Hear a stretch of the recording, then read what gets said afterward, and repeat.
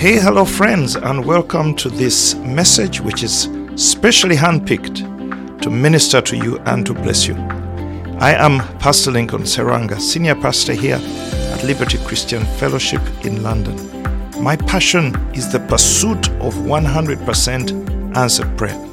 If that sounds like a good subject to you, why don't you follow me at lincolnserwanga.com and also find me on Facebook, Twitter, Instagram, and other social media where you will be able to find other messages as well as find access to short courses, coaching opportunities, and more.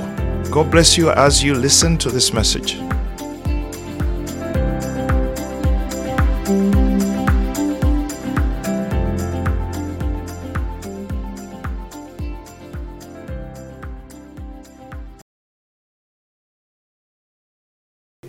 Let me get into my message because I'll probably cover what I want to say else in my message. And so I want to speak. I've struggled to give this a subject. But my subject is the tipping point. Spiritual tipping points. Spiritual tipping points. Now I want to describe the phenomenon and explain what I mean by spiritual tipping points. Let me just put myself ready here. So, tipping points. Father, help us to hear your heart now by your word being preached. May your spirit capture this moment, captivate my tongue and my mind, and take me even places that I didn't go in my preparation. What I know is you're speaking about tipping points, spiritual tipping points. And I know that many people here are being moved and hurtled towards a tipping point, a spiritual tipping point. And we are ready to go all the way, Father. We ask that you activate and energize us to go to new levels. In Jesus' name, amen.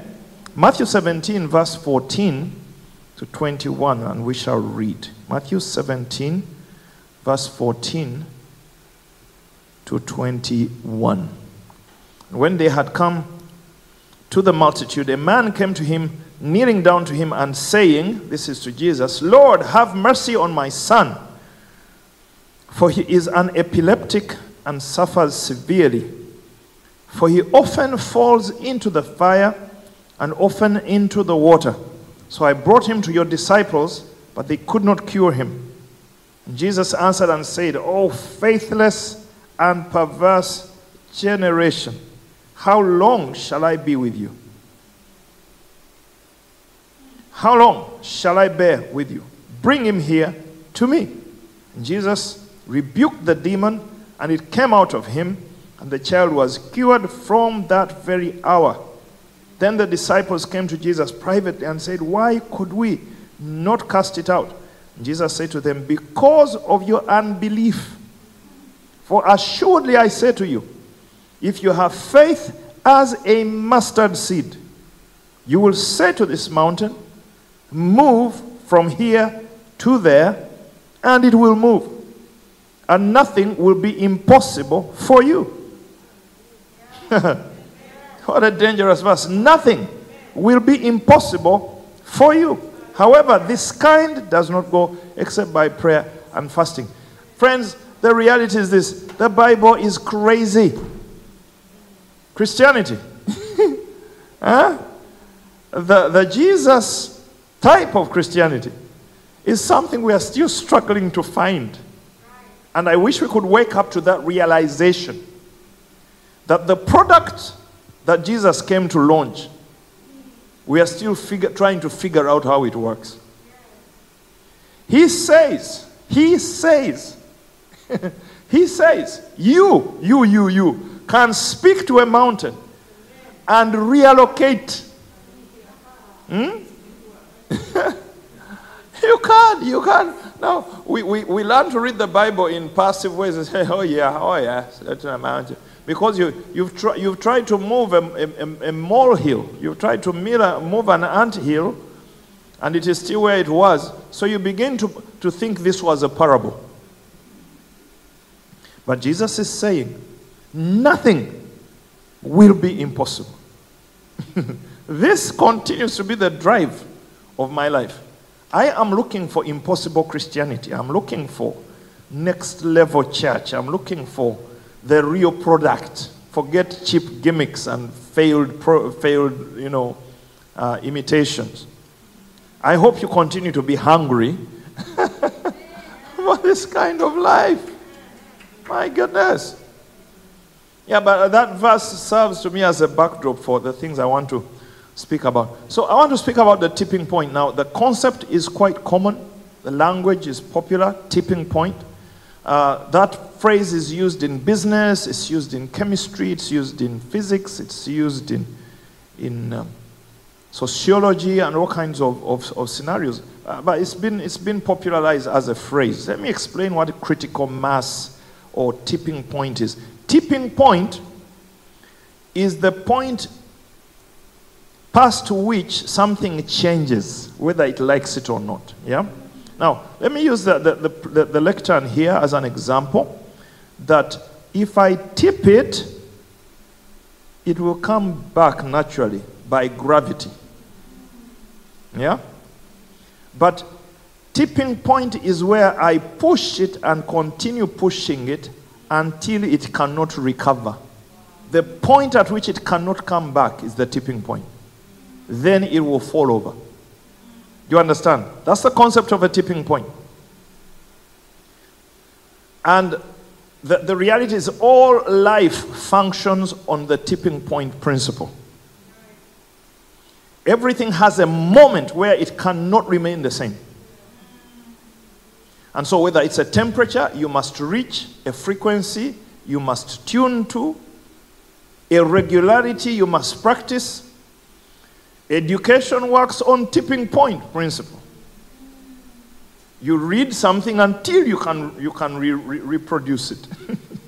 You know? Hair works on tipping point. There's a temperature, for example, in those hot comb days. You guys, these days, hot combs are plugged in the mains. But growing up in Africa, we used charcoal. You take a hot comb and you put it in there, and it must get hot enough. Just enough, not to burn the hair, but to straighten it. Because at a certain temperature, the protein in the hair must bow to the heat. You understand? Tipping point. Now, if it's not hot enough, you put it through and the hair is not going anywhere. Tipping point. Everything is on tipping point. Everything works on tipping point. To break through, you must do something enough. Then it will submit. See these guys playing. I was enjoying the bass today. Came in not planning to play bass. I told him, the bass, are you going to play? He said, I might as well. So he jumped onto the bass. Did you hear the bass rumbling today? I was just enjoying. I was enjoying the bass today. He just played. He had a ball of a time. The songs were right. But you see, you watch somebody playing, and they're even looking away from the instrument because they passed the tipping point. They played and played and practiced until they develop what is called muscle memory. You expose your brain so much to a truth, to a practice, to a habit, that it becomes subconscious. You don't even have to look there. You look at Evie playing here. Evie has had to learn to play keyboards. It's just been a few years where she moved from just singing to actually playing and leading the worship team. Everything has a tipping point. A book suitably called by the same title, The Tipping Point, by Malcolm Gladwell. Have you heard of Malcolm Gladwell? Arguably a Christian, I don't know. But he wrote a beautiful book called The Tipping Point. And he was making the point that you must do something until. And he found, not him, but researchers have found, that you must do something for 10,000 hours as a skill for it to finally bow. And so in some of the examples he gives many different examples, but he talks about the success of the Beatles as a band. Remember the Beatles? Some of you don't even know the Beatles. Who doesn't know the Beatles? Everybody knows the Beatles. Very ancient band. But you see, the Beatles did not become great because they just fumbled into greatness. He said the Beatles played songs and wrote songs more than other bands. And so they broke through into a realm of musicality. And then they became famous. But they were doing little gigs here and there and everywhere, writing songs. Some were never sung because they were not good enough. But they stayed in the field until the field bowed down. Now look across to your neighbor and ask them, have you passed any tipping points? Huh? Tipping tipping points. Yeah, so I just have a sense some Christians have never crossed the Christian tipping point. You know? After getting saved and saying, my name is written in the book of life, there is a tipping point where a believer goes too far and something snaps. And it doesn't stop on one thing. You have to set new targets, keep pressing on, keep hungering, keep desiring, pushing for tipping points. Say, this one I must conquer, this one I must overcome. And you push and push and push and push and push until bang, something happens. There is a tipping point for everything. Can you say it after me? There is a tipping point for everything. Yeah. So, you know, prayer, you pray past the tipping point every time. There's a tipping point where past a certain level you are in the flow. Things just begin to flow and happen. And actually in prayer sometimes there's 2, 3 tipping points. And they are all marked by time. We're just talking here. I'm just trying to introduce my subject and make my point. Jesus prayed and prayed and prayed. I remember just before his crucifixion, Gethsemane, came back, found guys sleeping. And he went back and prayed and prayed. An angel came to him after the 3rd time. He prayed until he downloaded an angel. Yeah? This was a critical moment in his journey as a man. He was at the gate of the purpose of his life. Do you understand? For this reason, he was born. Jesus was born into the earth to redeem us from our sins. How was he going to do it? Through a crucifixion act. Through a crucifixion event. And now the moment was come. And it was all too much pressure. The vividity of being hunted by the authorities. Knowing there was not going to be a turn back. He knew this was the moment. And he was breaking up. He was breaking up. Because he was fully God and fully man. The human side of him was overwhelmed. And he had to pray past the tipping point. I don't know what I'm talking about. I don't know what I'm talking to today. But some of us throw in the towel before the tipping point. Some of us write ourselves off. And you think this is as good as I am. No, you have no clue. You have no clue. I keep telling people these days, if you are born again, you are dangerous. Because as far as God is concerned, you are the creme de la creme. You were handpicked, elected.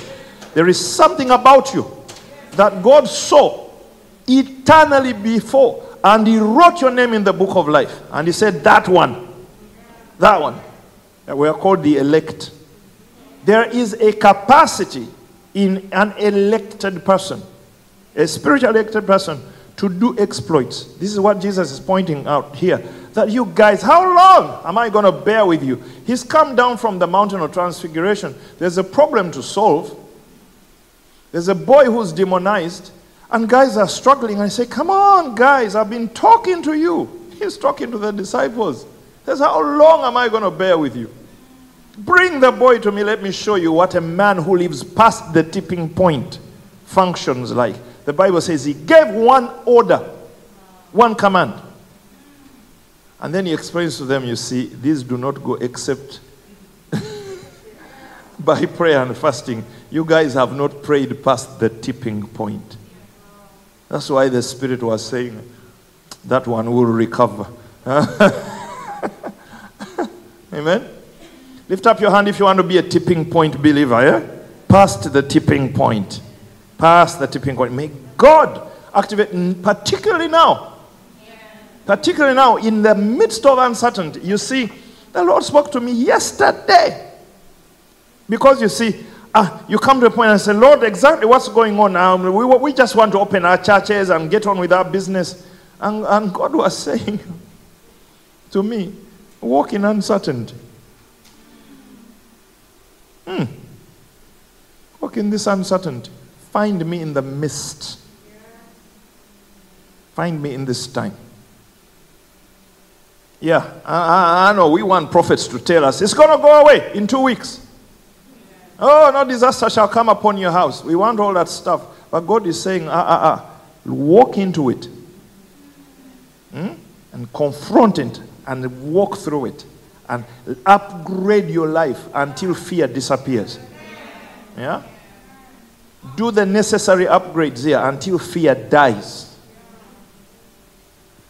Until money shows up. Until you are protected and delivered and you are no longer afraid. Let me not go too far ahead. Okay. Let me now move from critical. What was I talking about? Talking about tipping point. Move from tipping point to critical mass. It's the same concept. Have you heard of critical mass? Critical mass, again, is the point of no return. Now, again, let me use this lectern that I'm speaking from. Critical mass is about weight. The word mass is about how much of something. How much of something. So, this lectern is made of perspex and aluminium. Yeah? There's a bit of plastic there. But you see, this podium is actually adjustable. I should have worked this illustration. Let me not try. Because if I could undo it, I would have undone it for you. Because you can slide it up. But one time when we had just bought it, I got excited and I leaned on it and I was preaching and it went zing. Because you see, I was pushing it too hard for how well tensioned it was here. So it went down. It could not take my weight. So it went down. At a certain point of weight, it had to give. But the principle goes further. I could now jump and stand on this pulpit. And it may carry my weight. But a point comes when it cannot. Because the weight has gone beyond critical mass for it. So critical mass is the point at which something cannot stand the weight anymore. So if you keep heaping kilos and kilos and kilos and kilos on top of this, at a certain point, bang, this surface will crack. Because you have passed critical mass. Now, critical mass is used again as a principle. And I was reading on, in the world of business, critical mass is the point at which a growing company becomes self-sustaining and no longer needs additional investment to remain economically viable. Did you catch that? So this is business critical mass. A company comes to a point where it is gone.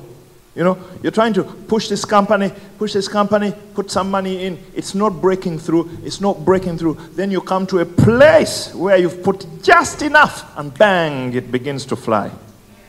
Because you've come to critical mass investment. So in business, the term is used. In physics, I explained in weight how something will collapse under certain weight.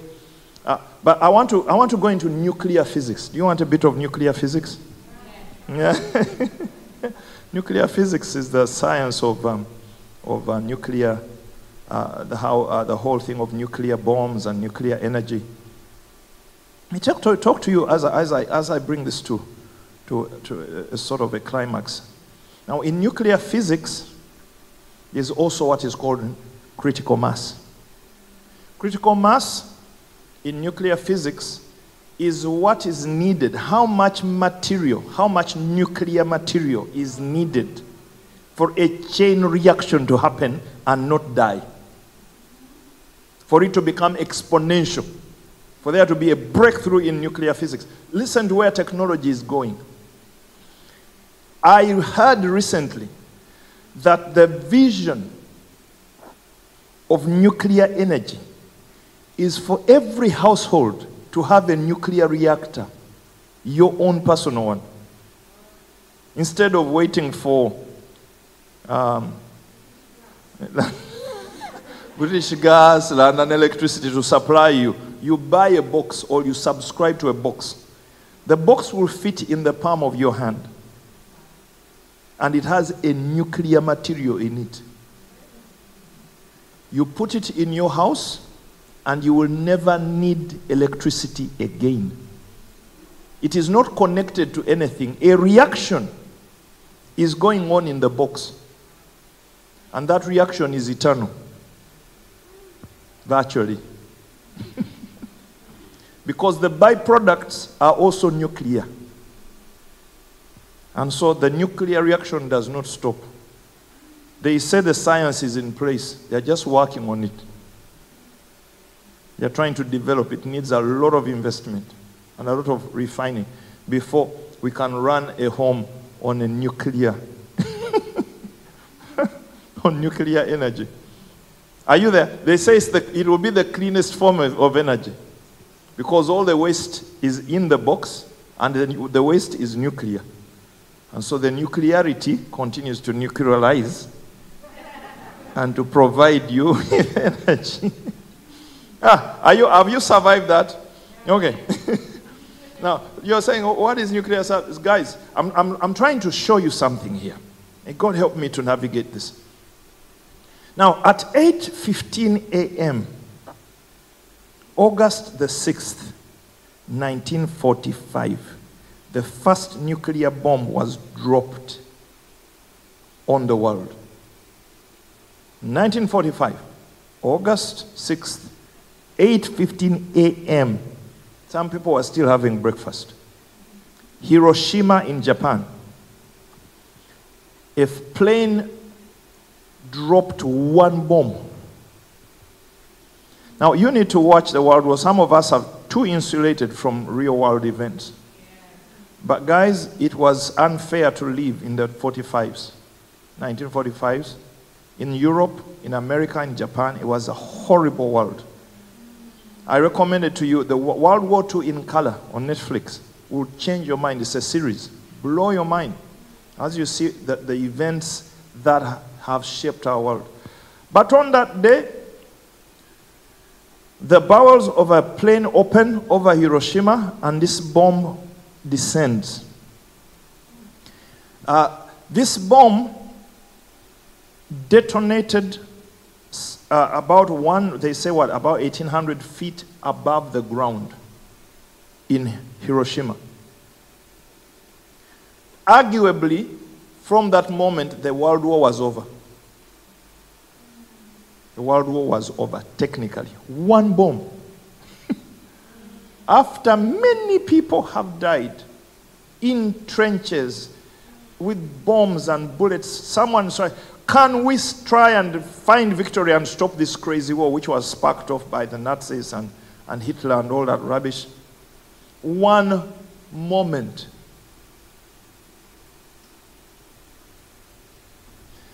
One bomb explodes over Hiroshima, and it levels practically a square mile. A square mile of buildings were blown out in an instant. The rest of the city was hit by such physical and chemical catastrophe that virtually the whole city was wiped out. Yeah? Listen. That bomb had 64 kilograms of nuclear material. 64 kg. But it gets more interesting. What actually detonated was 1 kilogram. It is incredible to think. And I brought a kilo to show you what a kilo looks like. I asked Apollo to find me 1 kilo of rice. 1 kilo. This is all it took to destroy the city of Hiroshima. This was it.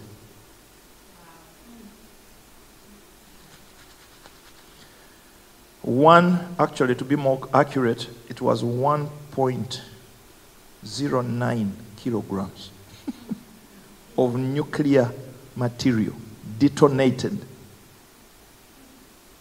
Now, when I say a packet that fits in my hand will run your bills, will run your house forever, you need to understand the level of energy we are dealing with in a nuclear reaction. But you see, critical mass still comes to pass in this matter. This is what happens in nuclear material. They say you must have enough. You must have just enough weight for it to become a chain reaction. If it is not enough nuclear material for a particular purpose, the reaction will end and nothing will happen. Nothing huge will happen. So even in nuclear physics, we talk about critical mass. And so for the manufacturers of that atom bomb, which was dropped, regrettably looking back at the loss of life,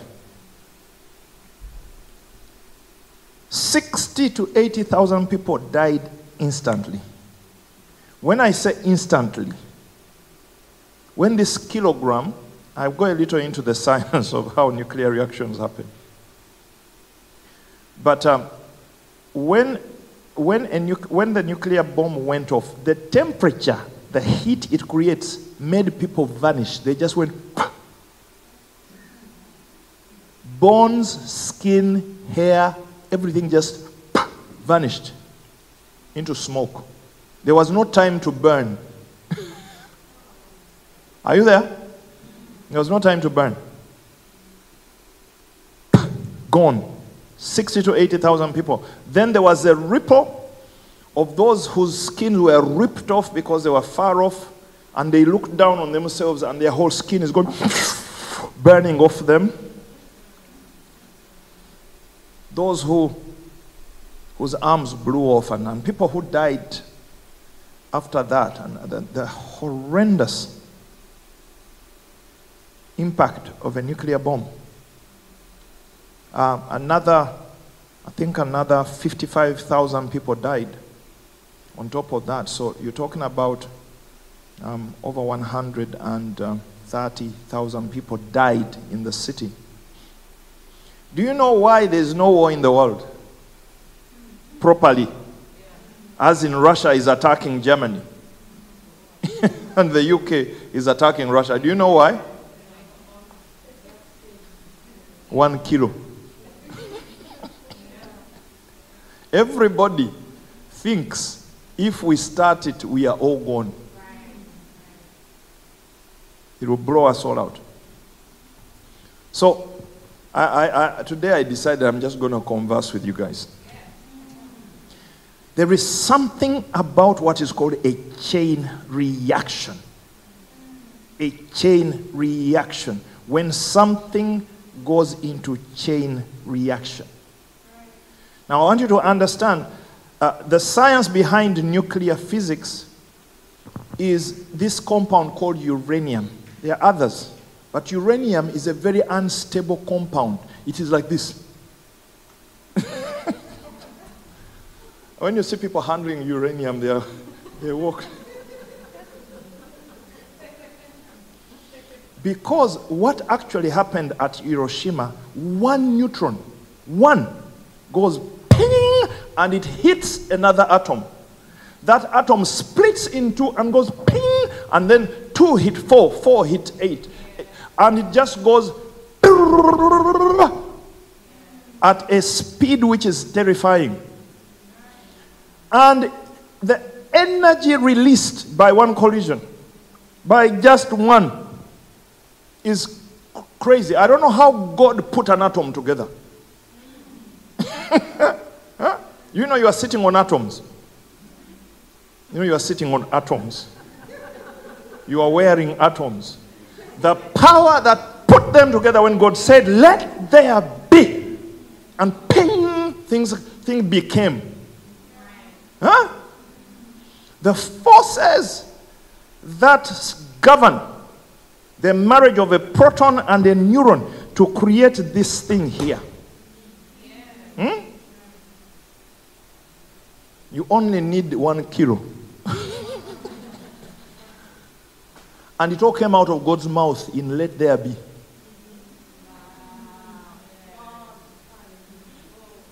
In saying let there be. 1 kilo of that stuff can wipe out a square mile of people, level buildings, just because it was detangled. A nuclear reaction is about splitting atoms. And an atom splits, and because it has split, the splinters go and split others, and the nuclearity, the multiplication of that is the power of a nuclear reaction. And it was all put there by God. Are you catching something? But you see, you can't even know that power because it's contained. God put it in containment.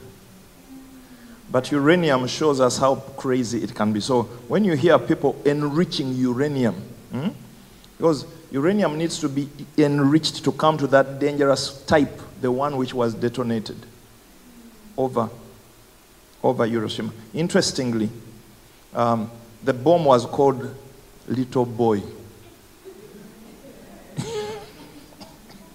It was called Little Boy. That was its name. It had a purpose. The purpose was to end the world war. Because people were dying and were going to continue dying until I don't know when. And there was a huge debate on whether it was morally right to do such a thing. Because after dropping the big boy, you guys need to watch the documentaries. Some of you did the history, I guess. You need to watch the documentary and see the will of the people. The Japanese, they said we are not surrendering. When they run out of bombs in the airplane becomes the bomb. So this guy will target you and accelerate. He himself dies with the aeroplane. The Japanese says we don't surrender. We don't quit. We are Japanese. And no one messes with us. Until somebody detonated that nuclear. And they then said, all right then. I said, okay. Because after the Little Boy, then they dropped another one at Nagasaki. That one was called Fat Boy. Fat Man. This one was Little Boy. The other one was called Fat Man. Lives were lost because most of them were just civilians, kids playing in the field. Which is the regrettable aspect. But you see that the point of it all is just fascinating. So, now God put it on my heart. I got this vision, this sense of nuclear power. Got a sense of nuclear Christianity. Huh? You see, the difference between safe uranium and dangerous uranium are 3 neurons. When you add 3 neutrons to the safe neutron, it becomes very unstable. Now it's a bomb. And that's why you hear they have gone to attack Iraq. Get those guys. They have nuclear weapons. Because they have become stewards of unsafe uranium. We cannot allow the world to steward it. Because we are all gonna die.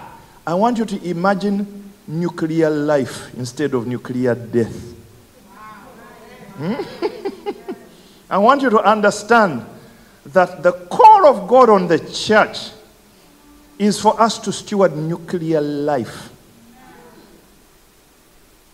For us to learn to walk with God in a way that detonates life over cities.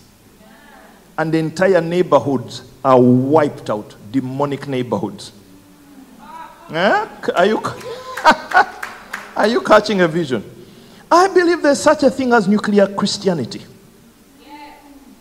I believe there's such a thing as nuclear faith. Jesus said, as we have read, if you have faith the size of a mustard seed, the real one, the real one, you don't need kilograms, tons of faith. No, he says, no. When you find the real one, you just need the size of a mustard seed.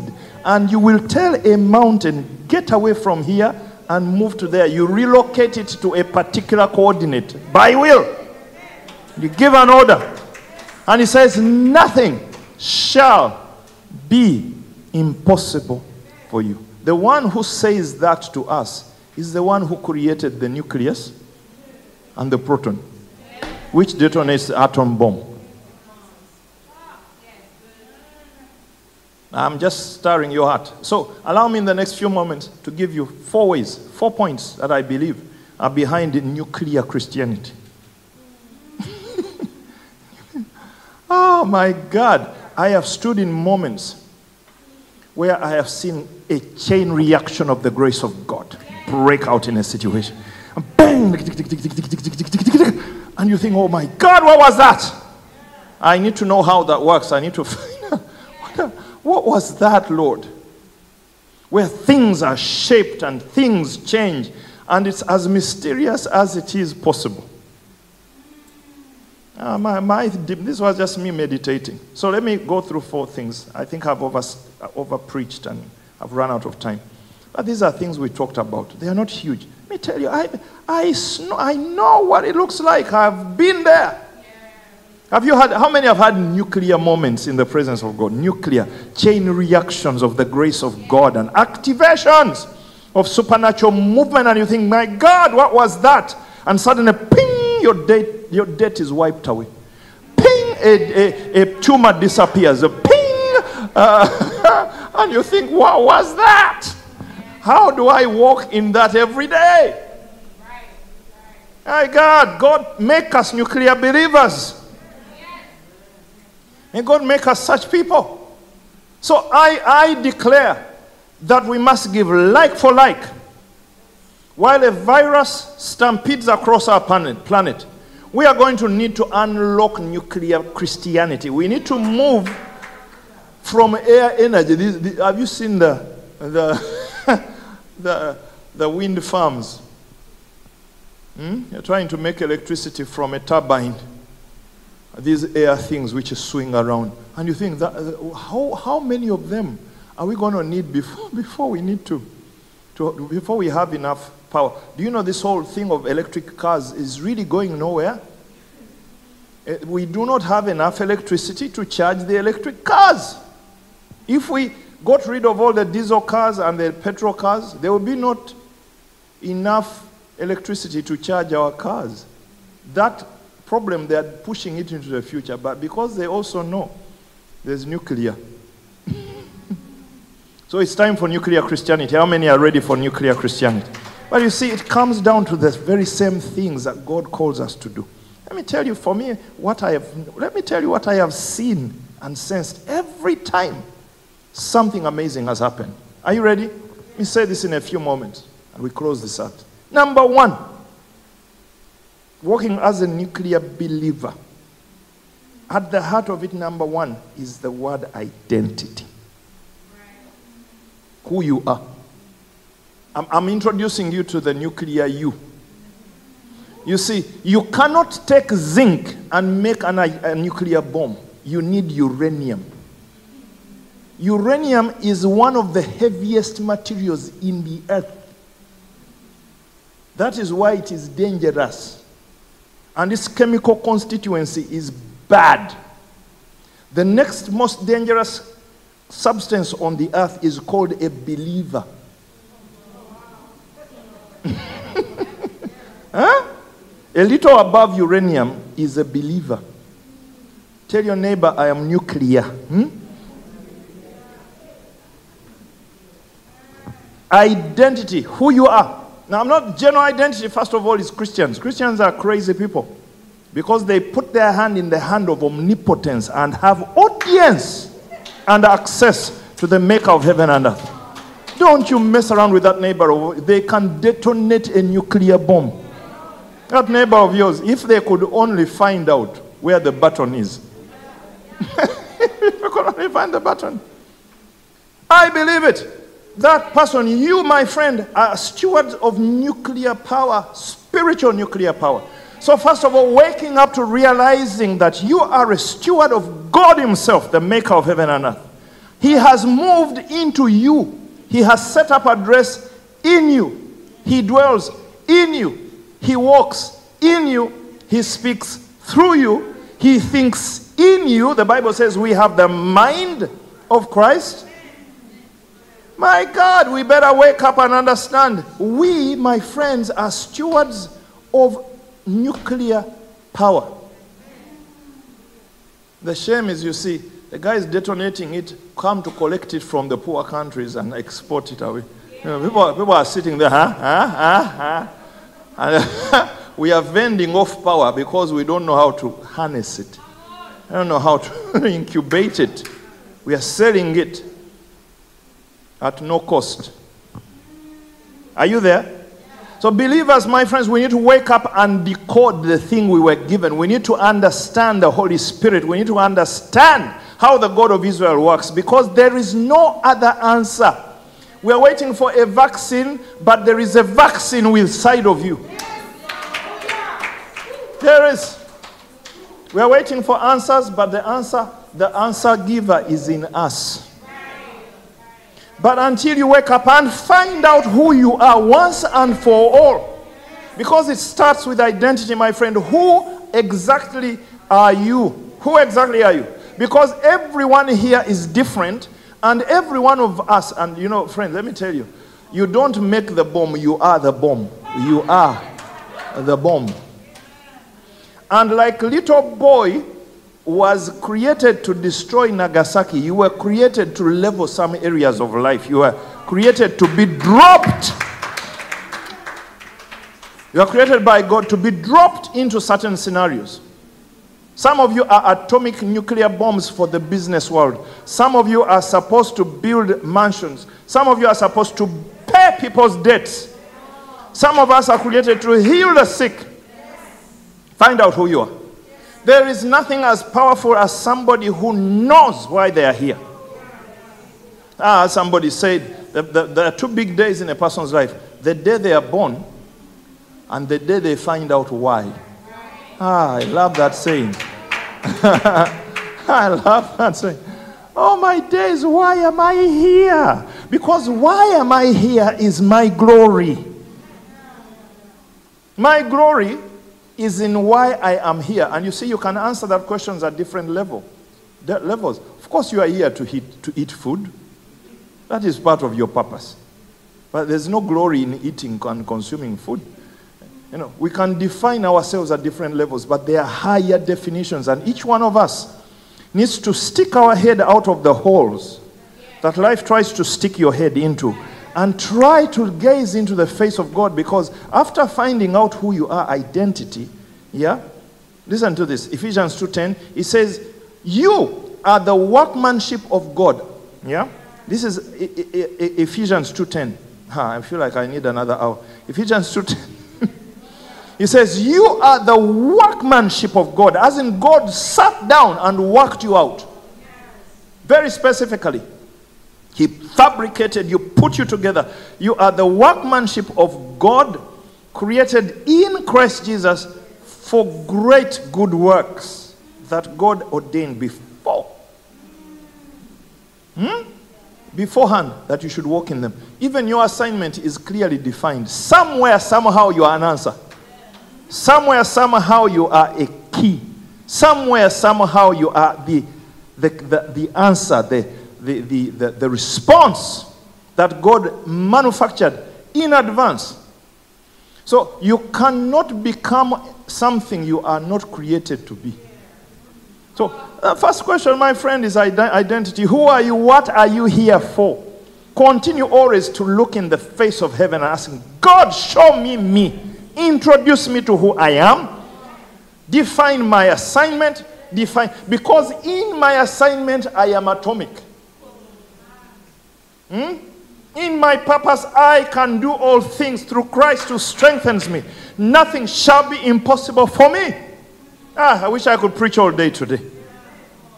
In who you are unstoppable. In your purpose, you are undestroyable. In who God commands you to be, all things are possible. In your sphere, in your area. Somebody shout amen if you are hearing me, God's people. So number one is identity. Number two, as I'm saying, is purpose. Purpose. Identity is who am I. Purpose is why am I. Why am I? Why am I? Why am I? And that answer is bigger than COVID-19. That answer is bigger than pneumonia. It's bigger than cancer. It is bigger than poverty and debt. It's bigger than obstacles in life. The why of me is the answer to the obstacles of my life. Come on, God's people. When you find the why of you, you can do all things through Christ who strengthens you. You can wake up from the dead. Your purpose can bring you back. So find out the who, find out the why. Continue to distill the why. Continue. Don't stop. I am 50, God knows what. I am still finding out me. And the more me I find, the more stubborn I become. Against death, against destruction, against discouragement, against poverty. I am here for a purpose. I am not some byproduct of a biological accident in some bedroom. I am not some crazy man trying to find my share of the British economy. I am here deployed by God in advance of myself. Yeah? God first saw me. Hey, who am I talking to down here? Am I talking to down here? Sometimes you feel like a biological waste product in the earth. That devil is a liar. Devil is a liar. You are here for a purpose. And the God who made you is the one who put the atom and the neuron together with such force that taking them apart creates a crazy reaction. Huh? Now he says you are the workmanship of God, created in Christ Jesus to do certain things on earth. And most of you don't have the budget for your dreams. It doesn't exist. Because you cannot compute it on a computer. You cannot fit it in an economy. You can only fit in a heart that knows. A heart that knows. And some of the things will never fit in your calculator. You think the microphone I'm holding and the roof over this head fits in a budget? We are past budgets. Come on, guys. Do you know we are past budgets? We are living, we don't even know what's going on. You look for the balance sheet. It does not balance. The income and expenditure does not exist. But you are walking. Yeah? You are just walking. You are just walking. Yeah, Jesus says to Peter, come. And Peter is saying, wait a minute, gravity. According to the law of gravity and the law of flotation, a body must displace the volume of water equivalent to its weight for it to float. Are you going to use the law of flotation? When Jesus is saying, come here, come. Are you here? I don't know who I'm talking to today. Some of us need to recover from constraining rubbish that is telling you to sit down and shut up. The Bible says we are created in Christ Jesus. The building material of the new creation is Jesus himself.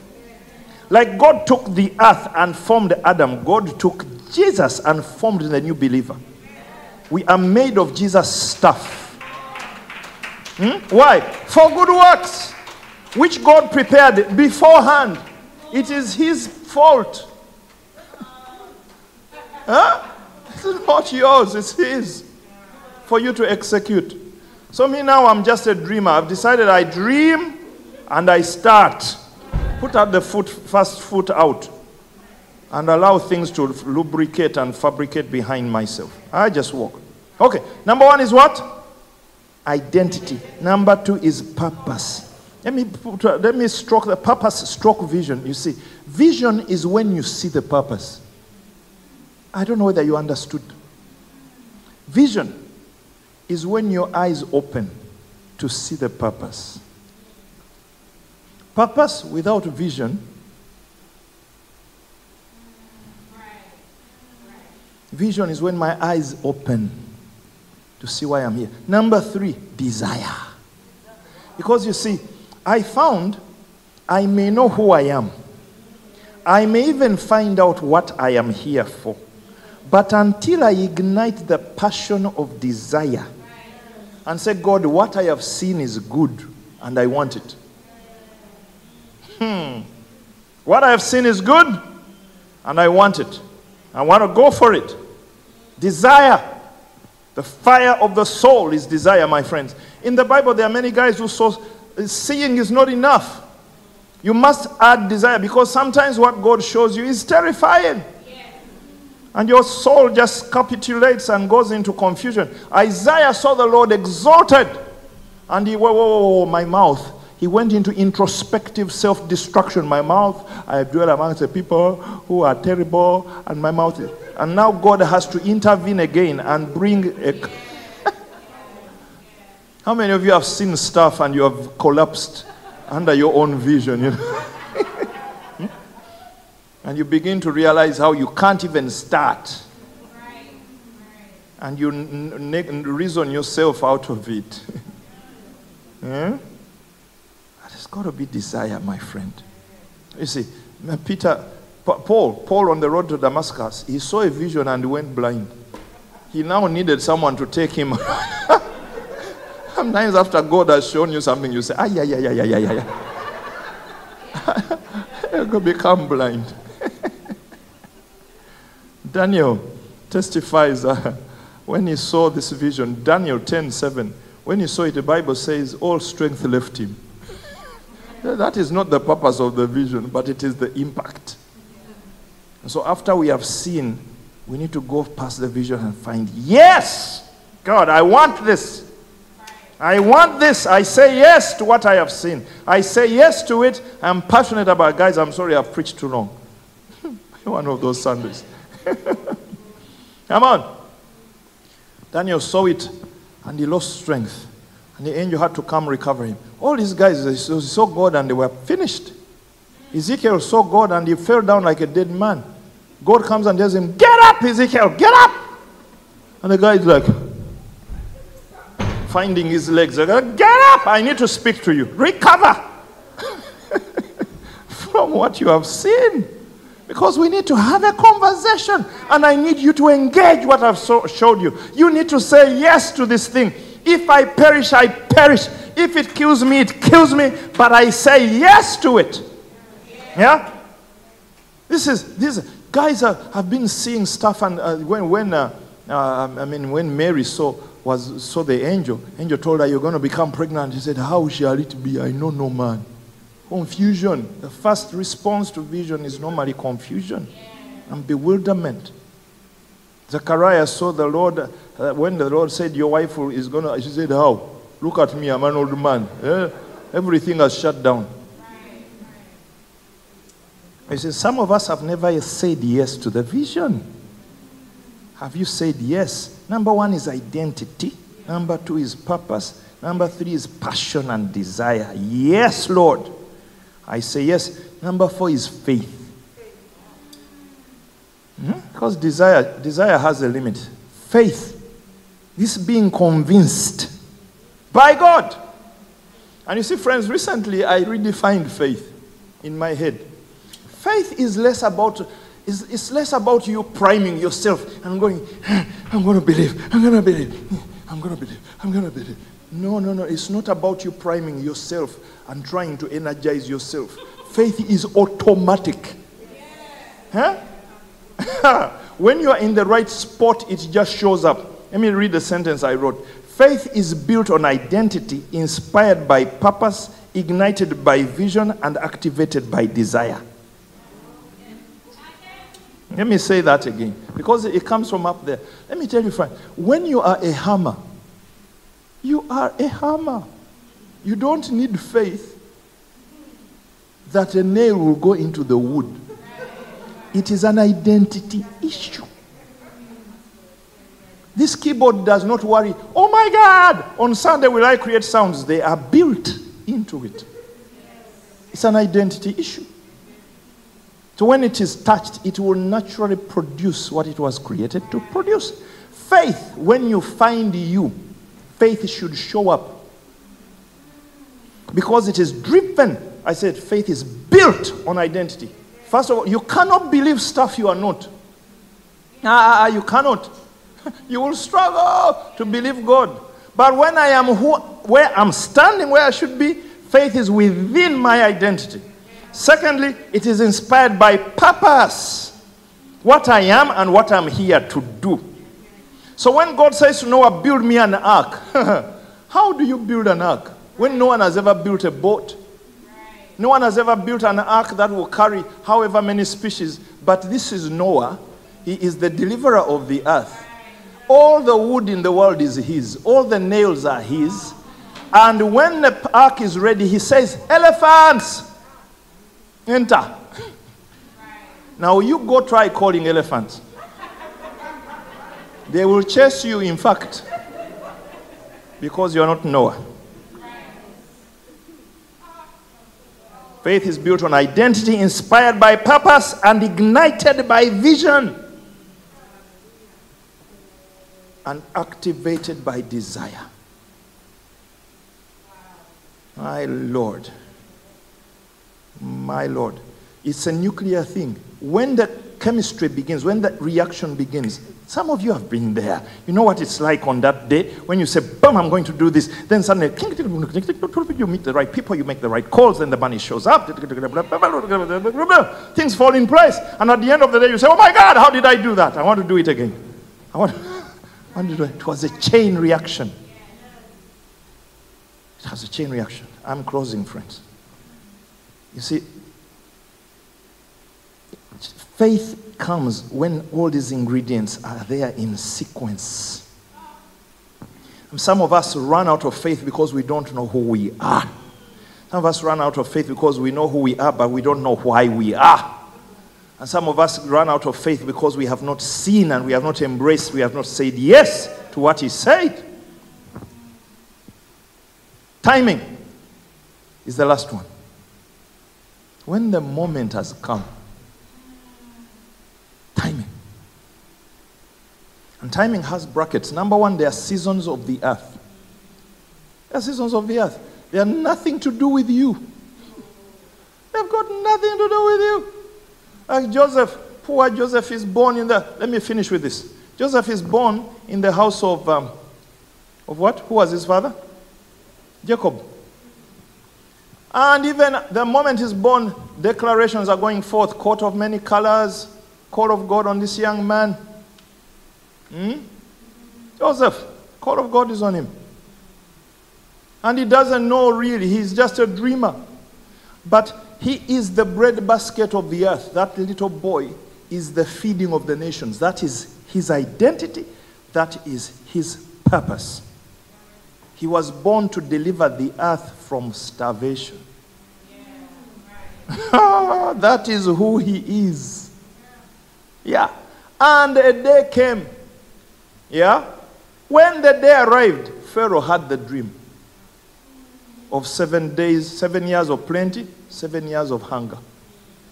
When the time bracket starts, there's a time bracket. Everybody said there's a time bracket, yeah? There's a time bracket. Now, in your time bracket, you need to act. In your time bracket, you need to make a move. You need to act.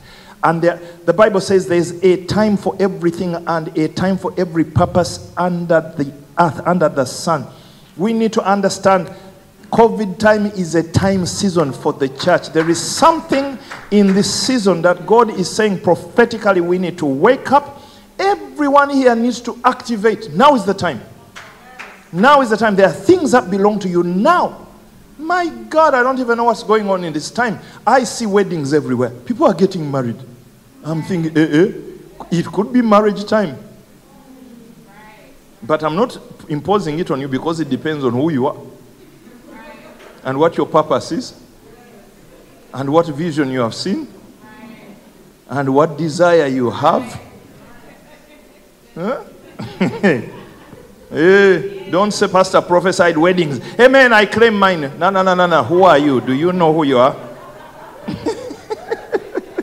I'm starting a business. Do you know who you are? You know why you are here? What are you? Get the foundations in. Now the seasons make sense. So it's like a chain reaction. Bang! Once the famine hits, rather once the dream hits, a cascade of events follow. The prison vomits Joseph. He is now interpreting the dreams of the king. Now he has been appointed Pharaoh's. Now he is in charge of the food. Now chariots are running around. It all activates in a moment. And it's a chain reaction. Stand to your feet, God's people. I've preached too long. It's a chain reaction. I declare your chain reaction to start right now. Lift up those hands to God. I know I've preached long. Lift up those hands. There is a chain reaction ordained for every man and every woman under the sound of this voice. Moments are going to come. Areas that have been recently, there's been a crazy move. Pastor Tony and I will tell you. Over the years, let me testify on our behalf, me and the Tongois. Over the years, you see, we've borrowed a lot of money for LCF. During COVID, most of those debts were paid off in this season.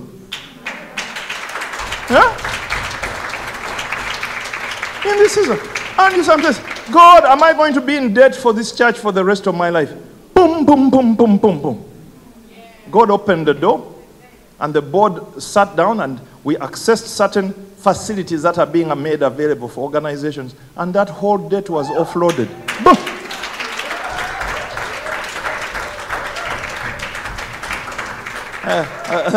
The problem is before your moment you are there mourning, cursing the day you were born. Lift up your hands and receive what belongs to you in Jesus' name. Father, we say yes to activation now for the things that you've declared for us. We are asking God that you stretch out your hand in these times. We are saying yes to nuclear Christianity. We are saying yes to going past critical mass. Stepping into Christianity, not in small doses, but going past the mark and saying yes to the full package that you are putting into our hands. For everyone here, I pray, Father, that they wake up concerning who they are, wake up concerning why they are here, wake up and see why they are here, and step into that level of vision, and step into yes, that we say yes to the things you are showing us, and then step into faith. And we thank you, Lord, that the time is now. I speak to you guys that the time is now. There's a now season, and there's stuff that must activate. So God, step into your heart. Find one little thing to do. Find one little thing to do. One call to make. Do something. Step out into something. May God open the doors of heaven and pour out a blessing upon you. Clap your hands, all you people, if you receive what I'm saying.